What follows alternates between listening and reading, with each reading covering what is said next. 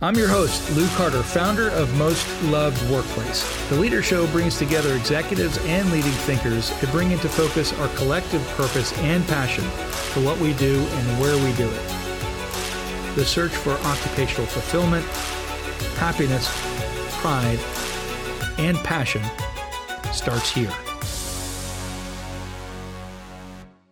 Hey, we're here today with Tia Graham. Well, this is going to be fun because Tia is the Chief Happiness Officer. She is, now I've dubbed her this, she is the happiness guru. We have the happiness guru, Tia Graham, with us today. Talk about her book, The Happy Leader, which is out on Amazon. You can check it out. And she's going to talk to us all about happiness and how we can become more happy, the importance of happiness at work. Tia, welcome to the Newsweek Leader Show. Thank you. I'm very excited to be here with you. Well, I was very excited about this in particular because I wanted to know the effects of happiness at work and being a happy leader, and what it takes, not just to perhaps get in the role of happy, right? Mm-hmm. But also what leaders need to do to shift to that mindset. Tell me more. Yes. So for a very long time, work and still a lot of places are like this. You don't necessarily think of work and happiness. You might think of happiness more when you're on vacation in Florida, where you live, or on the weekends. But there is a huge shift happening where work and happiness are coming together. And so for leaders, what this means is really taking your own well-being and happiness seriously, both while you're working and in your personal life. And what is incredible is that all of the research coming from neuroscience, as well as positive psychology, organizational psychology, et cetera, we now know what makes us happy and what can help us to increase our well-being. And so it's, the first step is you have to start with you and take care of yourself, whether it be your physical health, your relationships, your emotional well-being, your intellectual well-being, learning and growing, and so on. And there's all of this research that supports it. And then it's about bringing that energy, and it's not about being positive all the time. No one is, and even happy leaders are not, but it's about being more positive than negative or pessimistic at work, right? It's about creating positive work climates. And there's so much that leaders can do to create a positive ripple effect to their employees and to their teams. Let's go there, right? What they can do. Because a lot of people want to know that. What can I do? And the other thing I believe, I know is important to people is you had a bad day. You've gone to the shopping place, market, and people are angry, upset at you. You didn't take the stop sign right. People are beeping at you, right? Mm-hmm. Or there's someone rude to you, mm-hmm. perhaps in customer service somewhere, and if things are just a terrible day. How do you shift? And we know it's important to. How do you do it? Yeah. So, right. Something could happen in the morning with your spouse, your kids, like you said, when you're driving to work and you all of a sudden are in a negative headspace that you're about to go be, leading a team. So the first step is to recognize that you're in that headspace, of being present. That's why having a mindfulness practice is so important, to notice, okay, I'm feeling really angry and frustrated right now, and to just honor that feeling. And then it's really about choice. So much of my messaging is about choosing, how do you want to show up and how do you want to be as a leader? And if you haven't left the house yet, because a lot of people ask me, I wake up and I'm just in a bad mood. What do? I haven't even started working. I haven't even started my day. There's a lot of quick activities you can do. So one could be, a 5 or 10 minute meditation. You can do sometimes I just do a 7-minute workout. I'm also a busy, like we said, young kids and working, very, very quick exercise. I tell leaders to get outside in the morning, just walk outside, even if it's for a few minutes, and, get that fresh air on your face. And then there is information and content coming at us because of our smartphones, because of just 24/7 news. So I teach leaders to be very cognizant and intentional about the content they're consuming. So on your way to work, you could listen to news the whole way, or you might choose to listen to a uplifting, inspirational podcast about, what an incredible business leader is doing. You might choose to read a little, a chapter of a book, listen to music, etc. So to be very intentional about the content that you're consuming as well. Do you mean read while you're driving? No, audio. Okay. Of course, you can listen to Be a Happy Leader I on saw the audiobook. person driving. So yeah, I do that sometimes. It's hard to see in front of you. Anyhow, yeah, that's my good humor for the day. I'm glad there's no audience because I really would wonder if this thing's on.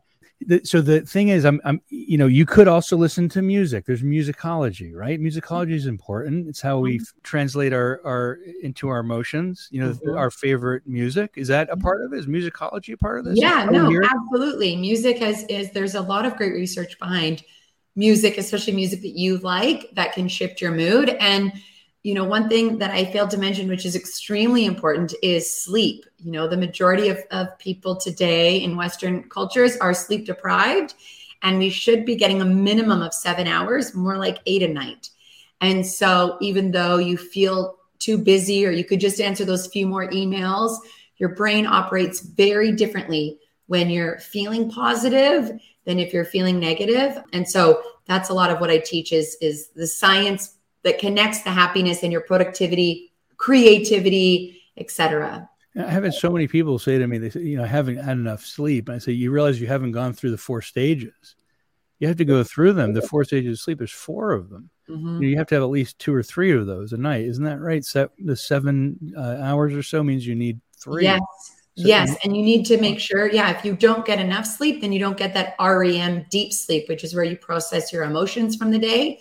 So it's really, really valuable. Yeah. And there's so much brain activity that happens in that 3rd and 4th sleep level of REM that we don't realize that most of the day is being kind of washed, if you will, properly compartmentalized in a way that we sometimes can't even do when we reflect with ourselves or others. Yeah, absolutely. And the neuroscientist that I studied with in the sleep module, it was very interesting. She said that humans overestimate their cognitive ability when they're sleep deprived. So we think that we're operating more successfully than we actually are. But when you get, tested and you're sleep deprived, you're actually not doing that well. So definitely sleep.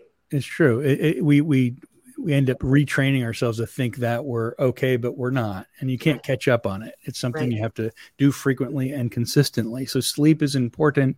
Exercise, that whole idea about getting outside. People think we have to, a lot of people say, as long as I exercise inside, I'm fine. Tell me more about the physiology around that, why going outside is so important.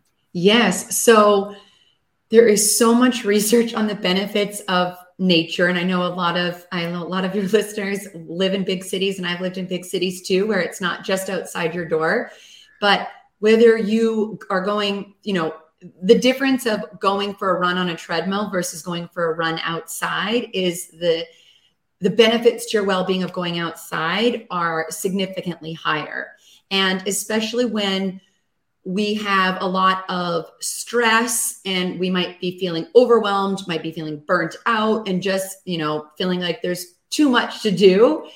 Taking 10 or 15 minutes and going outside, even if you're sitting to read a book, even if you're eating your lunch outside, or ideally if you can go for a walk, it instantly allows us to decompress and process, similar to sleep, actually. And there's so much research on spending time in nature and our happiness. And so, there's just numerous benefits. So I encourage people to get outside at least once a day, if you can play with your kid or just go outside on your own, but to really try and do that every day. And you had talked about some of the elements around relationship with yourself. People may say, oh, it's so fluffy. It's not actually. It's putting your head in the right place. Yes. It's not fluffy at all. And let's go there. So it's the relationship with yourself. And a lot of it, you said, is meditation. What is it? What would it be like? What would someone need to do? What does a meditation look like for oneself to become, happy? Yeah. So I'll answer both questions. So in terms of meditation, again, there is so much research on if you have a regular meditation practice, it actually decreases the gray matter in our brain, and it decreases stress, anxiety, depression, you name it. So ideally, what I encourage my clients to do is when they wake up to spend 10 minutes meditating. And you could do it just by sitting quietly, or you can use an app like Calm or Headspace, Insight Timer, etc., and just getting quiet and noticing your thoughts. And there's all different types, whether it be breathing meditation or body scan or and so on. But the more that we do that, the more that we notice our thoughts and when our brain is distracted throughout our day. And there's also informal mindfulness where, you might be sitting down to eat dinner with your family and you're noticing that your brain is thinking about the meeting that you have tomorrow, yet your child is talking at the dinner table. So with having a mindfulness practice, you're going to tune in and go, oh, I'm actually thinking about the meeting. I'm going to tune back into what's happening at my family dinner table. So you're more present. And the more present we are, the happier we are. So really, really valuable. And then the second part about having a healthy relationship with yourself. So the number one predictor of happiness, and there's a great Harvard study about this and many others, but the number one predictor of happiness is having healthy, connected relationships. So whether that be your spouse, friends and family, coworkers, but connected relationships are, cross-culture, cross-demographics, the number one predictor of happiness. And so the number one relationship that we have is the relationship we have with ourselves. So taking care of your mind, taking care of your body, practicing things like self-compassion, as an example, are proven to increase your well-being and then also benefit the relationships you have outside of yourself. But everything's interconnected. So I always tell people you need to start there. There's so much information you gave us. It was amazing in terms of, I said the two big things that popped out for me is connection with others, is how I reflect on it, is actually a meditative practice. Mm. And in order to have those really good connections, you have to have that self-love, or if you will, and so you get better at those connections. Tell me about the connection first. It actually helps our health to be mindful and present with others. Yes, absolutely. So I studied with Dr. Tal Ben-Shahar, who taught positive psychology at Harvard for many years before leaving. And I learned from him how pervasive our dualistic mindset is in the West, where, if we're having chronic lower back pain, we will go maybe see a chiropractor. And if we're feeling, or, you might do other things to try and go help your physical back. And if we are feeling really anxious or depressed, we might seek therapy. Yet, really everything is interconnected. Nothing is separate.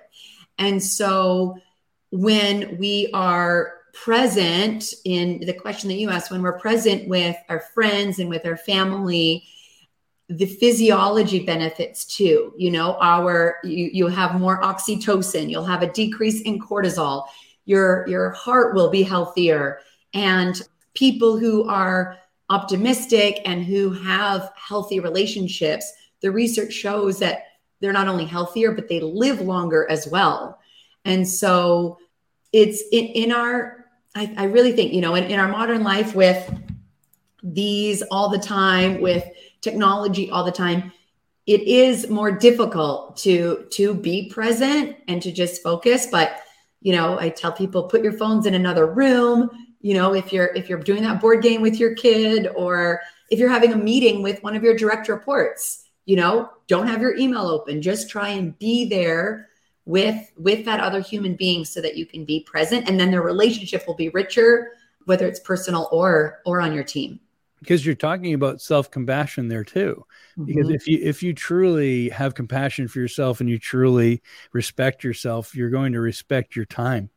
Yes. And your time with others, right? So it's absolutely. You have all these people texting you and taking up your time and kind of invading you, right? And what's the use? You can't give time to that social connection, the emotional connection that actually gives you all these wonderful chemicals after you've slept, taken a walk outside, meditated, to be able to enable yourself really to become happier.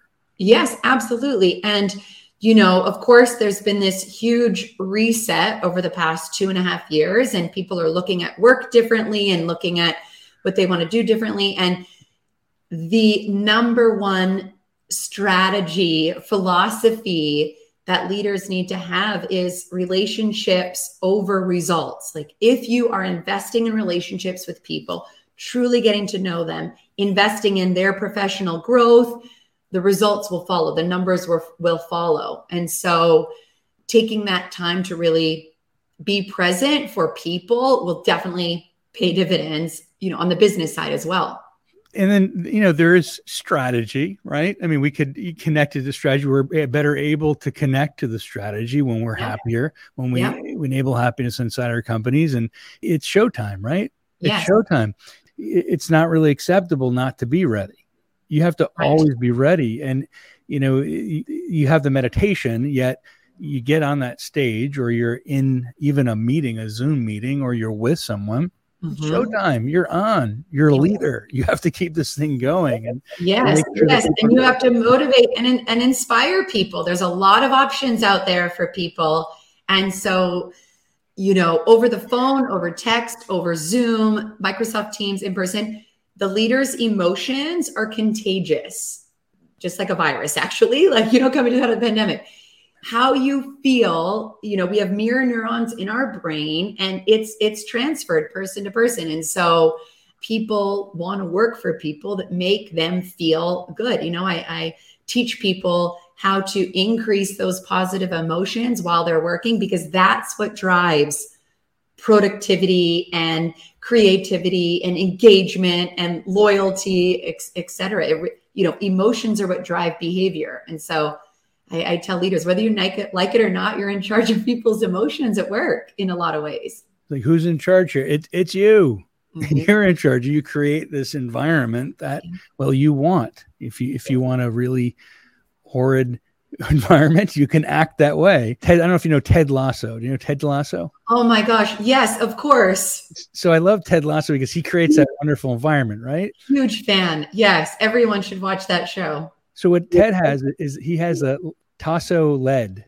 So Tasso lead is his antithesis. And he brings them out when he wants others to basically come together toward a common goal, right? And to see the duality, like you said, of what happens when you're not happy and you're angry and you're yelling at people and they recede and they get upset, right? And so it brings people together, yet they want that Ted back.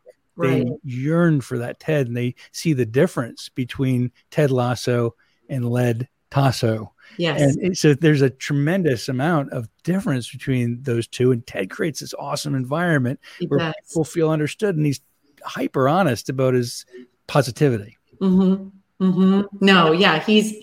there's so much negative information if you're watching the news all the time, and it's such a feel good.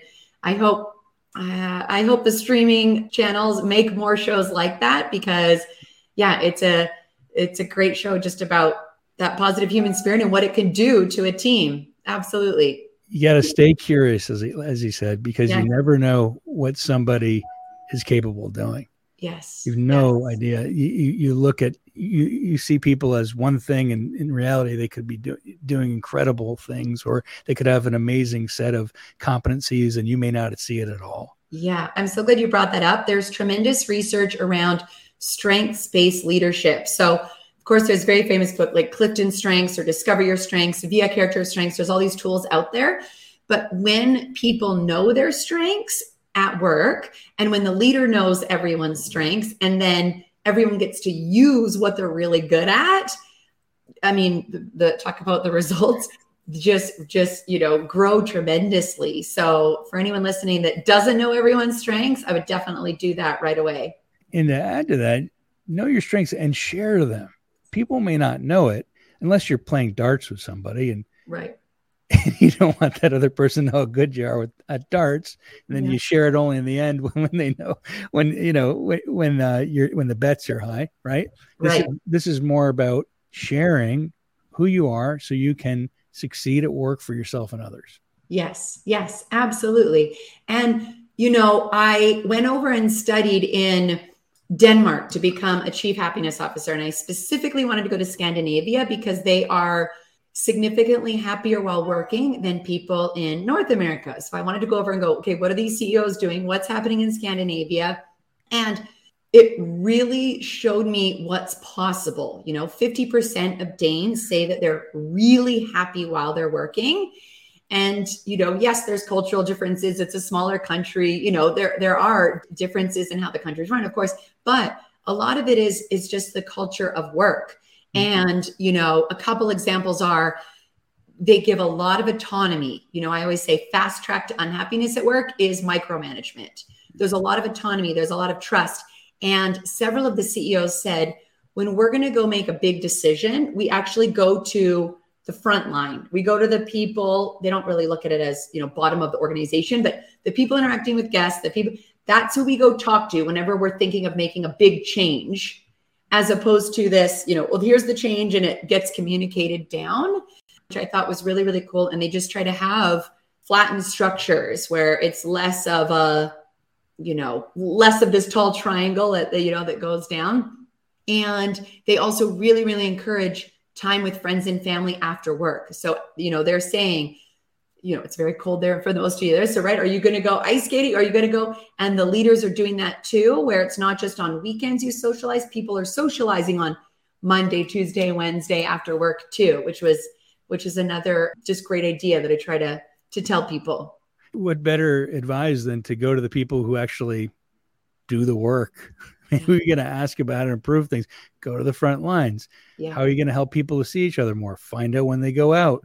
All of these incredible answers are within if we just ask the right questions. Yes, absolutely. Yeah, absolutely. And two, I think just the belief that while you're working, whether you're working from home or you're working in an office or you're working, in a hotel, wherever you're working, is that work can be a place where you are having or feeling joy, excitement, connectedness. You're having fun, there's amusement. And yes, there might be stress, there might be frustration, there might be anger sometimes when, someone does something, but just believing that work can be a really, really great environment where people can flourish. And that this one chief well-being officer said it really beautifully, is that when people are finished working, they feel as energized as they did when they started their day. Oh. They're not depleted and like giving their crumbs to their family or, to themselves,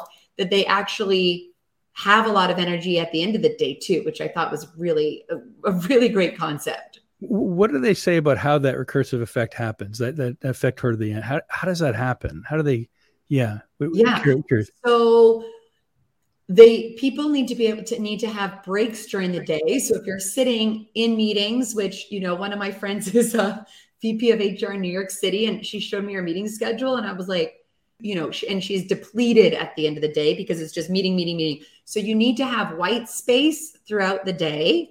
People need to be able to actually have a lunch break where you're not sitting and just eating in 5 minutes, where you actually stop to nourish your body, maybe go outside or, again, going back to that white space and breaks.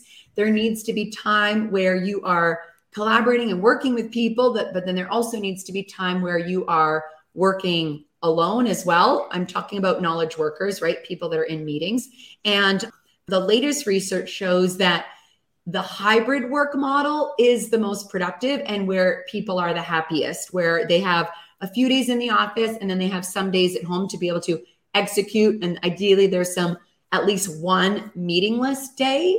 And for people that are not knowledge workers, that are more, frontline working with guests or working with each other, again, encouraging that time for breaks, space, and also time where people can connect and hang out and talk with people they work with. And they're not necessarily talking about work. They're actually getting to know each other, building friendships, etc. So it's not this nonstop productivity, go, that actually when there's space in between, that's when people can give their best work. I love it, Tia. Tia Graham, the world's #1 happiness guru. Thank you so much for being here today, Tia. Absolutely. Thank you for having me. It was a pleasure.